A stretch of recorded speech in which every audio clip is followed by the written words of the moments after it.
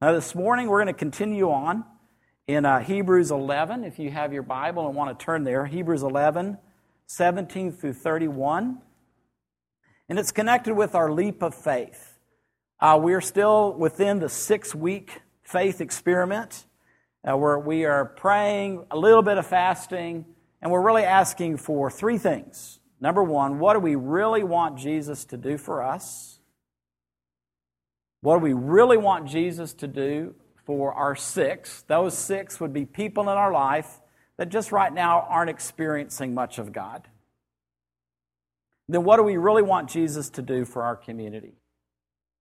So those are the prayers that we're answering. How are you doing? Are you hanging in there? We just have a couple of more weeks to go.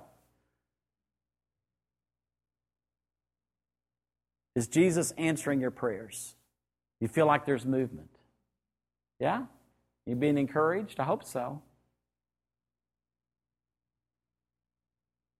Well, doing the leap of faith caused us to ask this question: what is faith?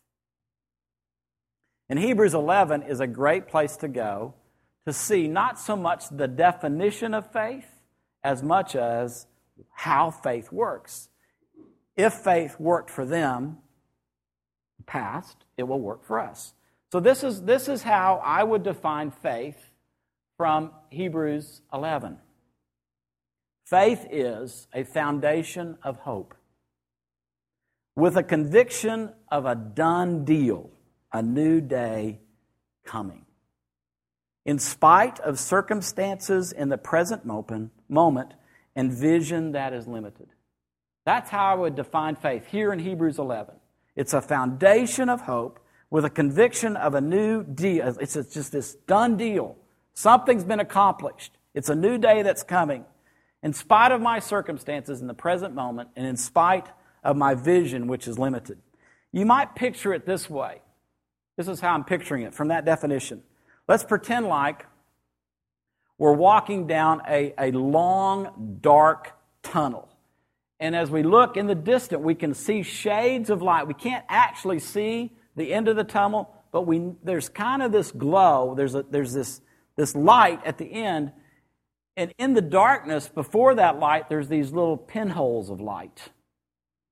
And I believe that faith is the hope that we're in this dark place, but there's an end to it. And as we're walking, there's this growing conviction that we're going to get there, that we're going to get out. And then there's this penetration of light that's coming into that dark tunnel. In our present circumstances, there still is hope, even if our circumstances are really hard.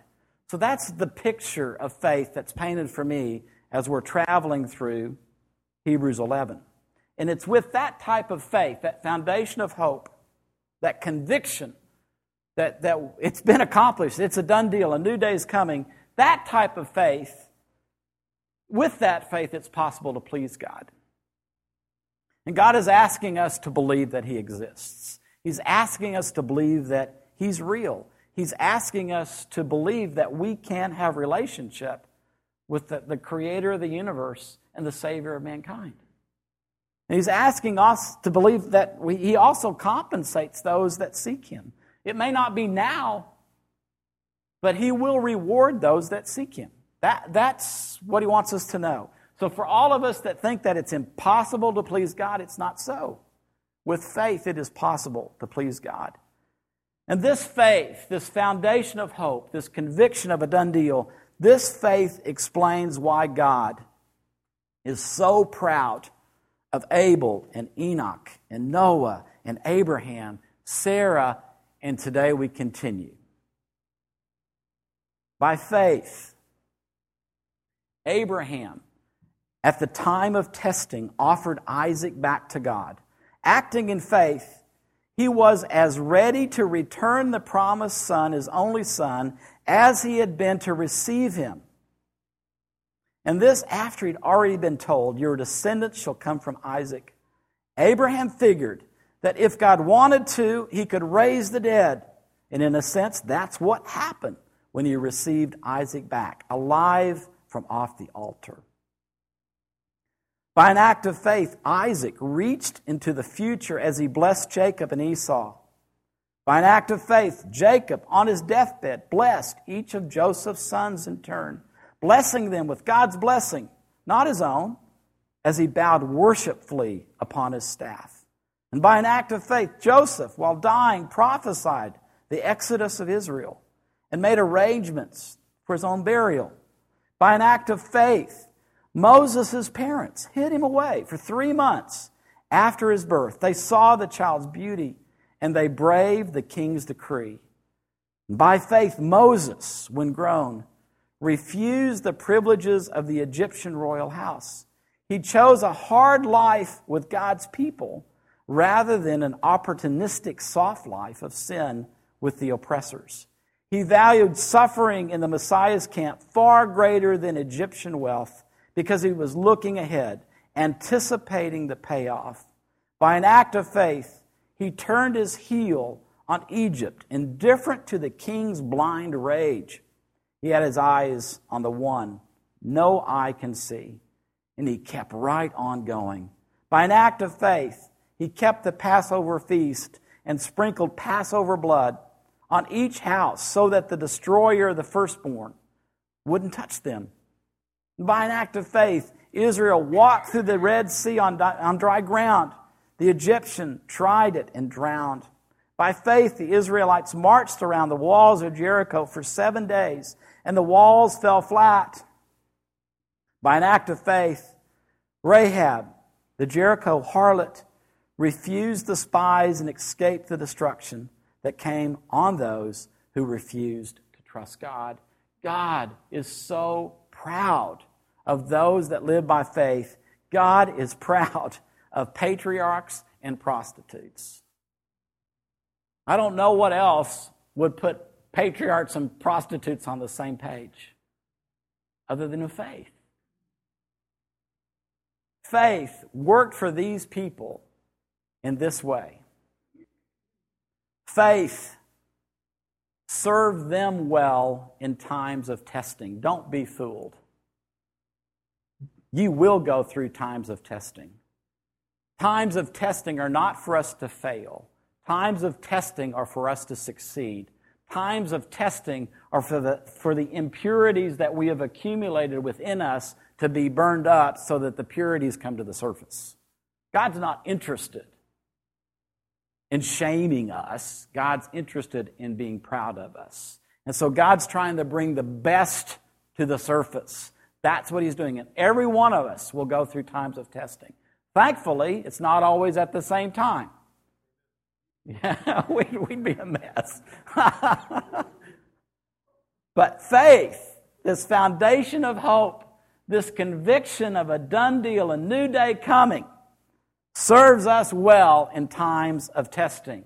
It served Abraham well when God said, "Take the son I just gave you and sacrifice him like a lamb.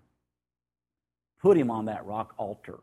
Take out your knife and slit his throat."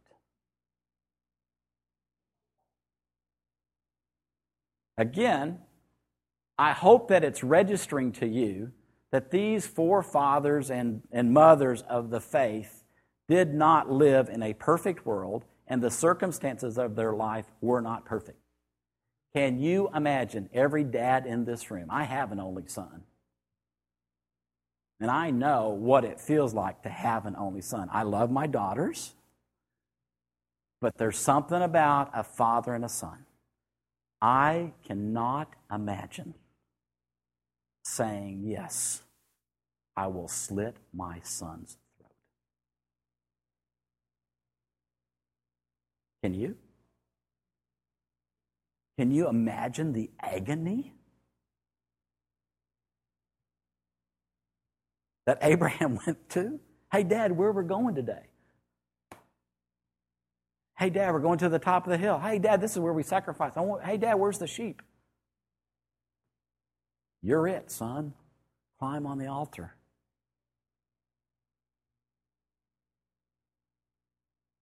You see, faith served Abraham well in the time of testing. It also enabled him to be ready to return what God had promised. This is a twist. Faith enables us to be as ready to return promises as to receive promises. See, faith isn't just about getting stuff. Faith is not just about us getting our prayers answered. Faith, a foundation of hope, enables us to receive from God with open hands, so that if God were to say, I would like that back, we're as ready to give it back as we were to receive it. That faith works. That faith will serve us well. Faith believes in resurrection. Abraham could not have done what he did in the time of testing in saying, okay, I'll give Isaac back to you, if he did not believe in resurrection. There was a hint. He believed in resurrection. We believe in resurrection. We're going to talk more about that over the next couple of weeks. We believe. By trusting Jesus, we will not die. Faith reaches into the future with blessing. For those of you that are the 20-somethings, I know that it's hard for you to believe that the future is hopeful. But faith teaches us that it is. Faith teaches us that there is a new day. And even though the present circumstances of our life, we look at our economy, we look at the family, we look at morality, whatever. I mean, we live in a broken world, but still God says, I've fixed it. And there's blessing. There is a future. Faith makes a difference on the deathbed.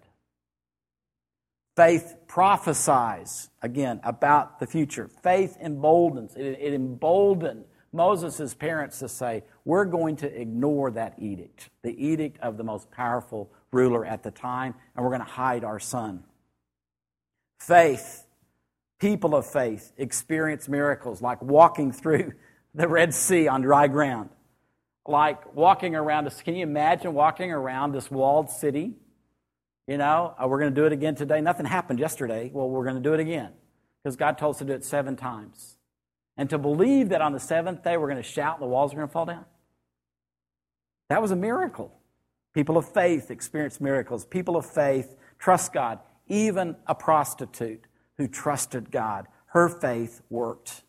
So I want to bring all of that into this. Faith really has to do, it impacts the choices that we make. And I want to use Moses really as the example. One, with faith, we can choose a hard life rather than a soft life. If you haven't already gathered, some of the faith messages that we have been given are a crock because they don't match what's in the Bible. Faith will actually allow us, like Moses did, to say, no, I'm not going to take a soft, comfy life. I'm going to choose the hard life because that's the way to go. There's nothing, Jesus never said that we're going to have a life of comfort. And so faith allows us to choose, if it comes down to it, to choose a hard life. Faith can allow us to choose poverty rather than prosperity. What?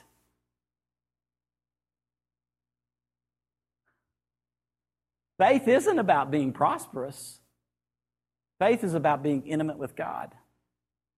And if God were to give us a choice, like He did Moses, are you going to choose prosperity or are you going to choose poverty?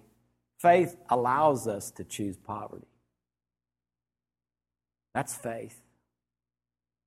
With faith, we can choose suffering and refuse privileges. Again, that's what Moses did. I would rather suffer with the children of God making brick without straw than the privileges of being in the Pharaoh's house. He made a choice. Didn't make his life better, circumstantially, but it was faith. we likewise can choose. We can choose to suffer.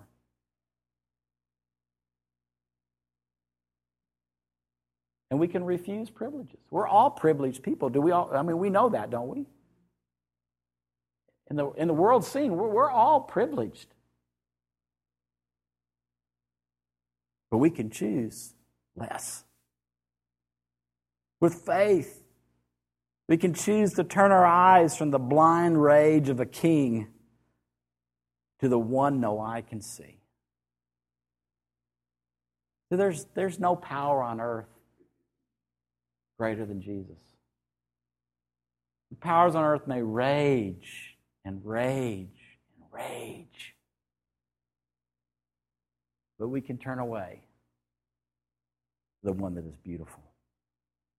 With faith, we can choose life over death. So with those choices, these are my suggestions for us.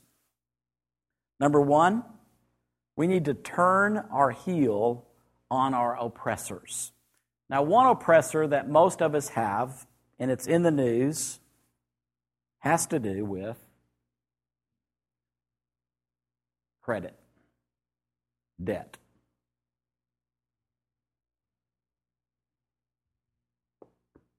That can really be an oppressor. It's oppressing our country, isn't it? I mean, we're really in debt, 15 trillion, 14 trillion, and we're going to vote next summer whether we go deeper in debt. Debt is an oppressor. So here is an oppressor, and here's freedom, wisdom with our finances. So whatever is oppressing you, you want to stand there, and then you want to turn. That's turning your heel. And you want to walk towards freedom. So I don't know what's oppressing you. I mean, I know debt is strapping us as a nation. Our debt is actually causing us to be greedier. We don't have enough. We're only using 80% of the earth's resources. That's not enough. So whatever, put your oppressor on one chair, face it, and then turn your back to it and walk away. So however that works for you, whatever is oppressing you, try that. Practice indifference to the rage. Usually when there's oppression, there's control. And when you turn to walk away, you're going to hear something really bad. Someone raging. Because when you are walking away from oppression into freedom, the oppressor's threatened by that. So the powers of God really threaten oppression. So whatever is oppressing you, turn, walk towards freedom, practice indifference towards the rage, turn your attention toward the one that we see dimly. None of us see Jesus perfectly, but we see enough. A dim light, and keep right on going, step after step after step, away from oppression into freedom, away from death into life, step by step. See, that's how we put faith to work. Would you please stand with me?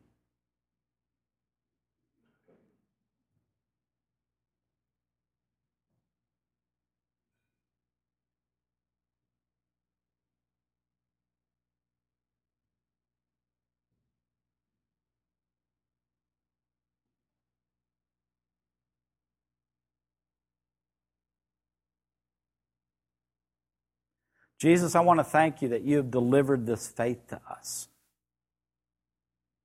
I want to thank you for the illustration that we have through this chapter of people that show us that faith in you works. And I want to thank you that the faith that we have is a faith that impacts the choices that we make. It's a day-by-day making of choices.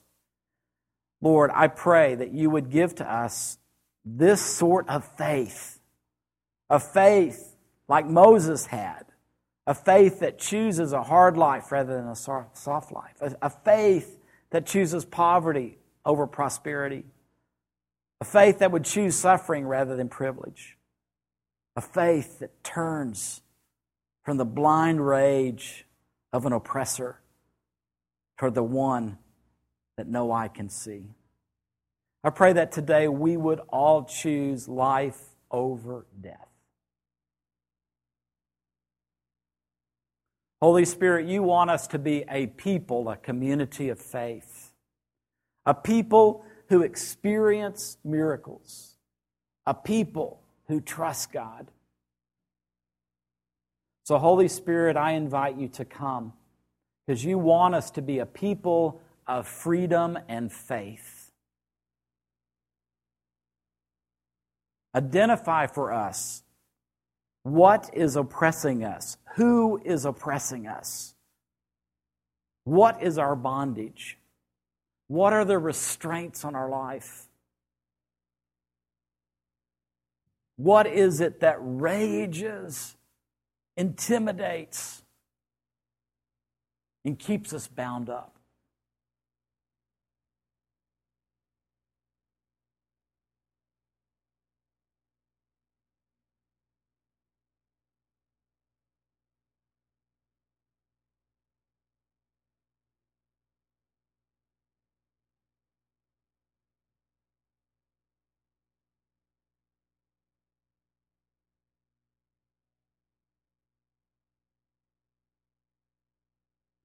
For some of it, that's debt. For some of us, that's fear.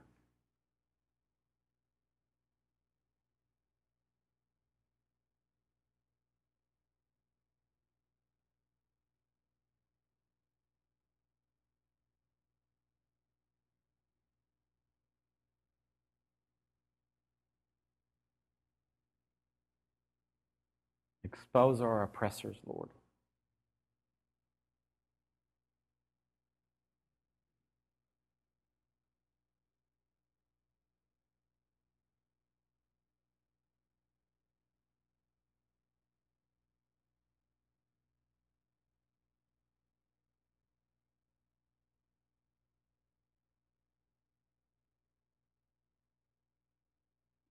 Jesus, as we identify that which oppresses us, I would ask that you would give to each of us faith so that this week we turn our heel on oppression.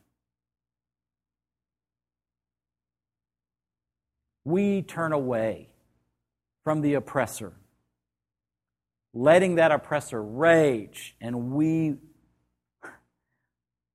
change our focal point from bondage to freedom, from the oppressor to the Savior.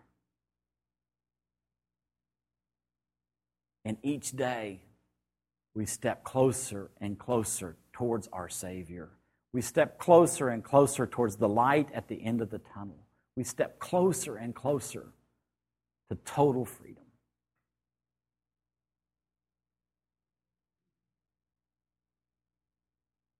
Lord, let us be a community of faith that lives in freedom.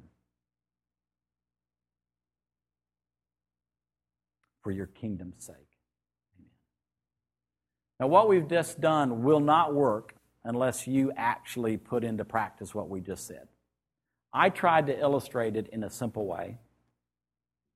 But until you know what your oppressor is, or oppressors, until you actually do something about it, we'll just stay in bondage.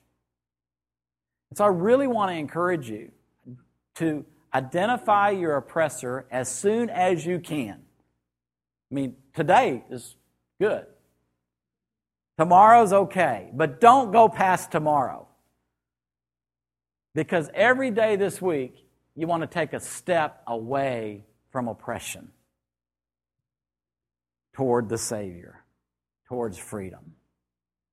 So that by the time we come together next week and celebrate Palm Sunday, we can really shout hallelujah to the Savior that has just saved us this week from oppression. I don't know how Jesus is going to work that out in your life. But I want us to come back together next week having taken steps out of bondage into freedom. I know all of us are experiencing some sort of oppression.